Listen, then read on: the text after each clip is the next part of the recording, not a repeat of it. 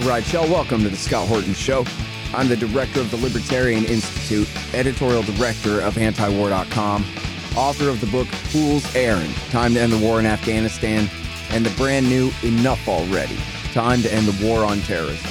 And I've recorded more than 5,500 interviews since 2003, almost all on foreign policy, and all available for you at scotthorton.org.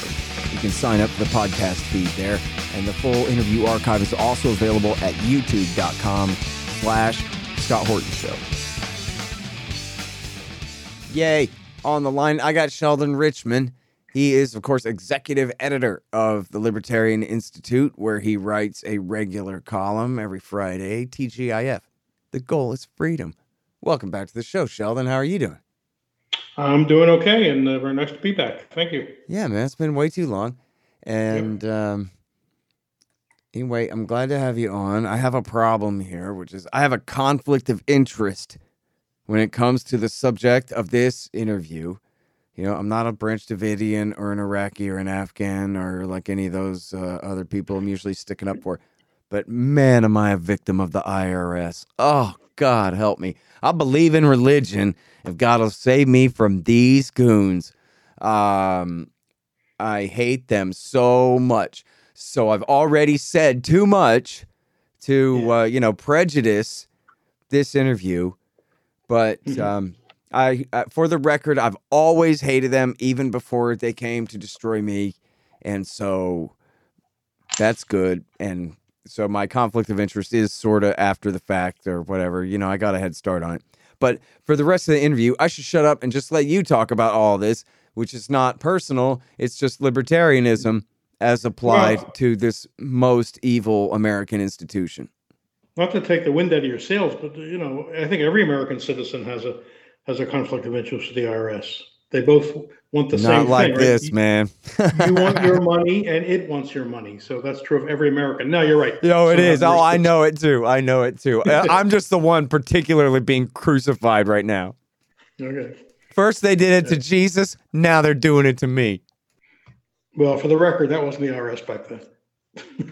Back then, it wasn't the IRS. It was called the Internal Revenue Bureau. Only later only later did they clean it up and call it a service. Service to whom? That's what I want. Thank you for your service. Exactly right. Well, yeah, I'm sure people say that to them all the time. You know what? My first introduction to the IRS was when I was a boy in the very early 80s. There was a TV show called The Lottery, where the guy from the lottery would go around and tell people, hey, you won the lottery. Here's the thing. But he would bring with him, like his partner was an IRS agent. And the IRS agent would go, that's right. And then now we're taking half of it. And it was this weird thing. Man, I should look that up. That's the first time I thought of that in a long time. And it was always this horrible, like, good cop, bad cop thing. And the people hated the IRS agent. I didn't know that show. I did not know that show. There was an older show I used to watch called The Millionaire, where this wealthy guy would pick out somebody that he thought was, especially deserving or needy or something, and give them $1 million, and it was tax-free. They'd pay the taxes. The donor would pay the taxes, so the person got it free and clear. In other words, he paid more than $1 million so that the person could get $1 million. Anyway. Anyways, so Joe Biden, remember when W. Bush invaded Iraq? And I know these are 2003 dollars, but still, he invaded Iraq, and he's like, I need $80 billion for occupying Iraq. And everybody was like, $80 billion? Oh, my God. Well, that's how much they're giving just the IRS for the occupation of America. It seems hard to believe. You think that's got to be million. A lot of people have said that isn't a typo, but it isn't a typo. These bills are always 10-year bills. This is the greatly named Inflation Reduction Act. And I've long thought that Congress ought to be able to pass any bill at once, but it has no text. They can put whatever title on they want it, but no text. So they can say the Crime Abolition Act, the Inflation Abolition Act. They can make any title they want, but they're all blank pages inside, so they can get that out of the system. Anyway, this is supposed to reduce inflation, of course, and what it is a bunch of, in effect, tax increases, some outright, but some through these increased audits, and spending increases. Now, how that's supposed to cut inflation, I don't know. But you're right, $80 billion over 10 years, and an additional 87,000 more employees. Now, those aren't all auditors, but they are. Many of them are enforcement employees, and that more than doubles the current staff, the current staff of the IRS. So these are big numbers. This is part of, like I said, this is the revamped and slightly scaled down Build Back America, because Biden wasn't able to get that through in any form last year because Manchin didn't like parts of it. But anyway, that's one of the big showcases of the bill, is this beefing up the IRS. And they're claiming, of course, that the way they're going to close the deficit, which they don't explain how that it relates to inflation, and it does. But the point is, if they can use this beefed up IRS to get more money out of the rich and corporations that aren't paying their fair share, then they can close the deficit, and theoretically that would lead to less inflation. They promise that nobody below $400,000 will face an additional chance of audits, but there's nothing in the bill about that. And we know how these things work. There aren't enough rich people. Unfortunately, there aren't enough rich people, number one. So they're not going to be able to get the money they say they're going to get, which is like $300 million over 10 years, which is a very tiny percentage of the debts of the deficits that will accumulate over the 10 years anyway, like 2%. So even there, it doesn't matter much.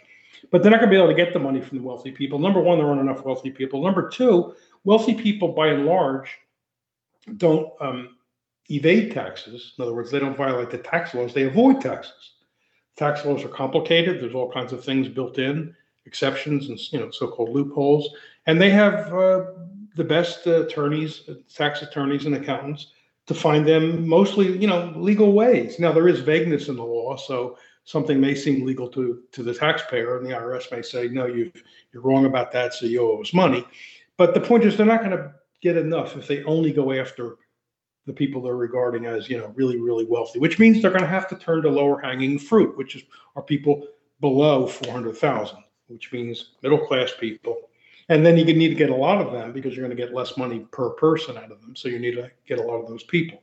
And the CBO last year, in doing an analysis of this sort of thing, said every group of taxpayers will face a higher risk of auditing by the IRS. So all this language designed to make us relax, don't worry, if you're under 400,000, you're safe, is just propaganda, and it's just bad news. It won't do anything about inflation because the government will keep spending, and even if it gets some new revenues, it's more likely that they'll just spend the revenue. The Congress will spend the revenue on additional things that it wants, rather than even shrink the deficit. I mean, look, how many times in the past have we been told that beefing up the IRS will bring in more revenue and that will close the deficit? And yet the deficit keeps growing. The debt is at 30 trillion. The deficit last year was what was it, like 1.8 trillion, and that was smaller than the year before, which was like 3.13 trillion. The deficit is large, and it hasn't gone down despite all these attempts to bring in new money. So obviously that does not work, and there's no reason to think it will work this time. So This is all the old, as I say, the same old snake oil, but in a new packaging. Yeah. Well, I mean, I don't know. I really need to study up on this stuff a lot, but it seems to me like raising everybody's taxes is deflationary, right? It punishes people for taking out loans and investing it in businesses and then earning more money and all of that. And so it dissuades people from doing that. So the multiplier of all that fractional reserve banking is lowered. Yeah, but we get less. We have less output, which means. I mean, if you raise it to 99%, that'd crash the economy. So anything between here and there crashes it to a degree, I mean, look, inflation is an expansion of the money supply. So the old proverb is it's too many dollars chasing too few goods, or more dollars chasing the static amount of goods. But the fact is, the amount of goods aren't static because of the lockdown from COVID. There's been a slowdown. There were lockdowns, so there's much less being produced, and the supply chains were disrupted. So there was much less coming even from foreign sources. So there are even fewer goods than there would have been under normal circumstances. So you have all these dollars that the Fed has been creating, at least since 2008 with the bailouts because of the the government-caused housing crash. So you have all that money, which is now getting out of the economy. Plus, the government was spending a lot of money on the stimulus and sending money to people that couldn't work because of COVID. You have all these new dollars. These aren't existing dollars; they're new dollars, chasing a smaller amount of goods. So why should we be surprised by an increase? Yeah, if the government actually crashed the economy, then you'd see prices go down. But I presume that's not what they're intending to do. I don't think they want to crash the economy.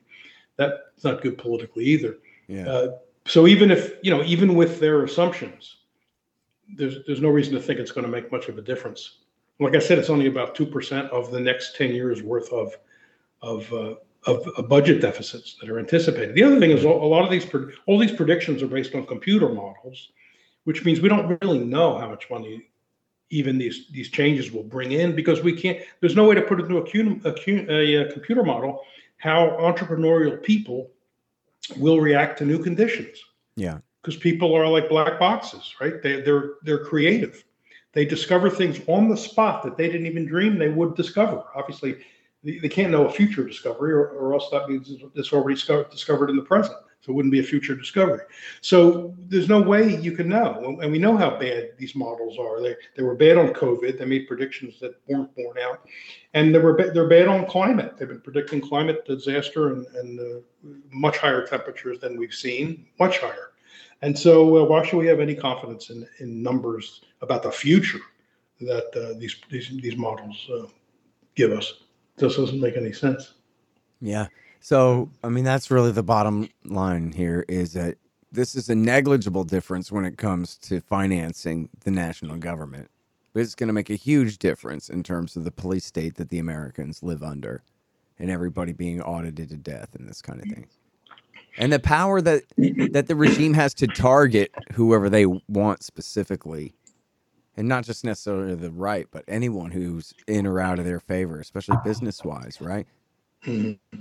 Mm-hmm. Right. I mean, I think there's some checks on it being used politically, and if they get caught in that, and some investigative journalists discovers that looks pretty bad. So I have a feeling the big thing isn't politically motivated.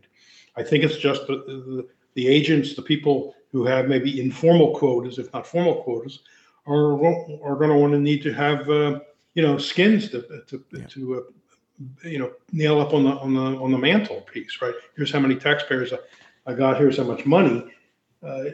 So the money may be less than they're expecting, but that's because, like I said, the rich, there aren't enough rich. Too bad. I wish there were more rich people. Yeah. I wonder if we were all rich. I wonder if there's a slide somewhere. I bet there is. Even if it hadn't leaked, I wonder if even a congressional committee might have gotten a hold at one point of some kind of PowerPoint thing that shows on the sliding scale of people who you want to loot. Once they have too much money, you want to stop trying to go after them, because even though they have more money to try to steal, they have more money that they can afford on the margin to spend on lawyers defending themselves and make it more difficult to be worth your time. So there must be a sweet spot, right? There must be like a bell curve shaped line graph thing that says these are the people that you want to go after, who have enough to steal, but who don't have enough to really protect themselves from you. Yeah, because if you're going to take on the really upper super wealthy and companies, you got to realize there's going to be a lot of time and a lot of expense of the IRS budget. Even though it's being increased, it's still limited, and you may think, and then you may not win, or you may not get very much money to show for it. So you may think, well, is that worth it when there's easier pickings that will be cheaper and less time consuming, so I can get on to somebody else? No, that's certainly true. I mean, I don't know I've never seen documents on how they calculate such things, but that stands to reason. And we know human nature. We know how you want to spend as little as possible to get the most as possible. That applies to an IRS agent too. Yep. So, and just the fact that some people, additional people will now need to be concerned, even though they've done nothing, even violating the law, to violate the law, about being called in. And the IRS, of course, can make your life hell. you're causing heartache and anxiety to people that ought to be free of that. I mean, it's one of the bad things about the income tax. Man, I don't like any taxes, but I guess if we have to pick out one to be the worst, it's this, because it's inquisitorial. Early in American history, whenever somebody proposed the income tax, the word inquisitorial was always used. No, we can't have such an inquisitorial tax, which applies to basically everybody.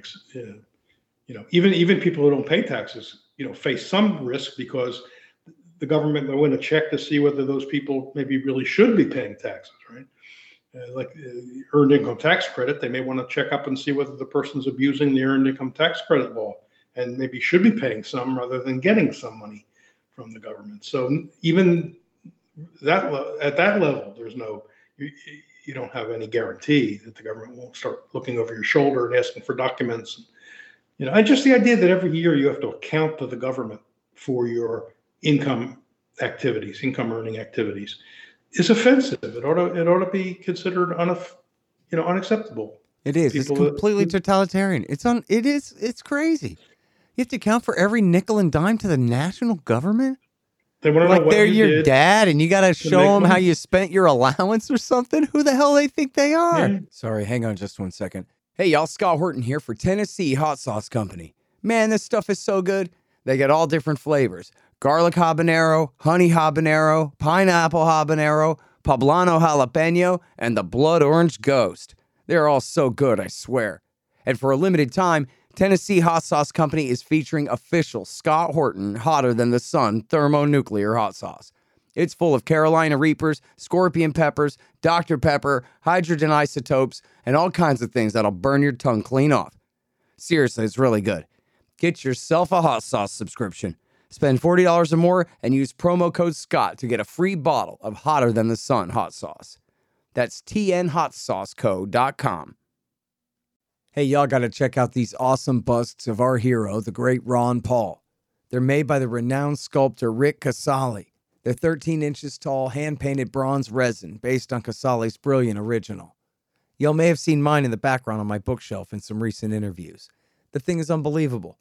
Check out this incredible piece of art at rickcasali.com/Ron Paul, and you'll see what I mean. Use promo code Horton and you'll save $25, and this show will get a little kickback too. That's rickcasali.com/Ron Paul. Casali is Casali. rickcasali.com/Ron Paul. And there's free shipping too. The whole thing is insane. In fact, you look at how much money that they just type out of thin air all day long. Yeah. Why do they even need this at all, other than a form of totalitarian control over the American people and every one of our businesses and everything we do?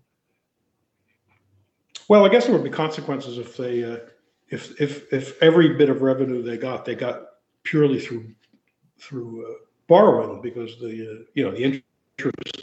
First of all, that would have an influence on interest rates, would increase the demand for the loans in the first place, and competing with private borrowers. So this gets back to an earlier point you made.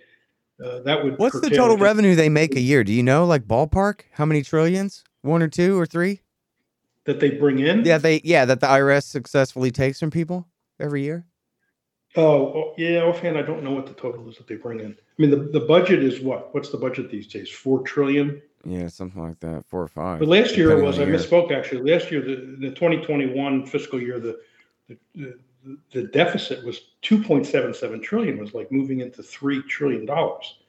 Now it was a little high historically because you did have all that spending. You had COVID spending under Trump and Biden, and so that you get like a spike, which I guess won't be sustained. But it's still obviously very high. The debt is about the size. The debt is about the size of the country's GDP, right? I mean, 30 trillion. I'm not sure what the GDP is these days, but it's in the neighborhood. Maybe it's over 100% of GDP.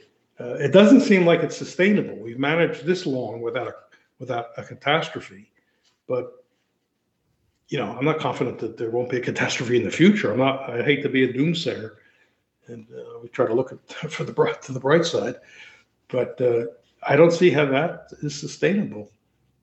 Entitlement spending is on automatic pilot and out of control. Of course, you have all the military spending with the worldwide network of bases and troops and all that stuff. And there's no real political will to take a look at that stuff and begin to cut. It's, I promised my kids I'd leave them a better world. I'm really worried I'm not going to be able to deliver on that promise.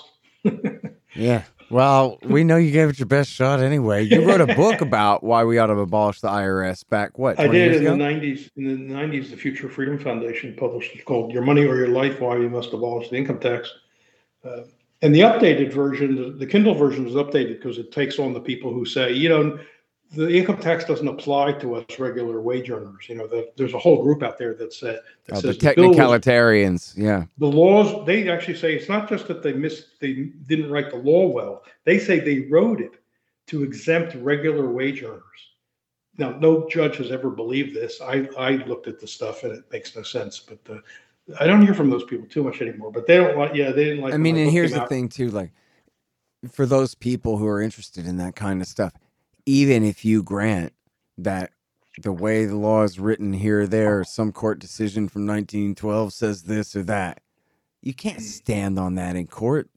There's no law. The judge can do whatever you want. That's where all that stuff breaks down, right? It's like, even if you're right about your reading of the law, they're still going to do whatever they want with you. In fact, Peter Schiff's father, Irving Schiff, his father, Irwin Schiff, was, they imprisoned him. He taught people how to file a zero return and this kind of thing. And he died in prison, shackled to a hospital bed. He died in prison. Yeah, I mean, and in the most, again, I'm sorry to abuse this term, but what are you going to call it? It's totalitarianism, what they did. Again, the guy's got to be chained to his hospital bed as he's dying. Why? I'm pretty sure he used the Fifth Amendment. There's first of all, there's a lot of grounds that the people have. Right, there are all different ones. Yeah, and none of them like the other ones, right? They all think, I know your theory's crap, mine's the right one. His was Fifth Amendment, that the return makes me, possibly incriminate myself. So of course they didn't buy that. There's also a great misconception that the Supreme Court once declared that the income tax was unconstitutional, but that's a myth. I mean, I wrote a 3-part article in the Future Freedom They Foundation amended the Constitution. That's the thing about it. But even before that, if you look at the 1895 case, the Pollock case, which preceded the amendment, that was the reason the amendment was written, because of the case. It itself did not declare income tax on wages and salaries unconstitutional. It only said the part of the law, the law that was passed, that taxed the income from rents from land and stocks and bonds. They said that was unconstitutional. Now, the only reason they didn't just strike those parts down and leave the rest of it, namely the tax on income, on regular incomes, wages, salaries, the reason they didn't leave that standing was that they said if we only strike down the property side of it, it would conflict with Congress's intent. The intent was not to put all the burden on the wage earners. And yet that's what would happen if we only strike down parts of it. So therefore, we're striking down the whole thing. And then after the amendment was passed, and Wilson passes the same year Wilson passes his law, that court case that went to the Supreme Court under a case called Brushaber, and the court quite openly said we have never held that the income tax on wages and salaries was unconstitutional. In fact, they said the Constitution now, even without the amendment, gave Congress the all-encompassing power to tax.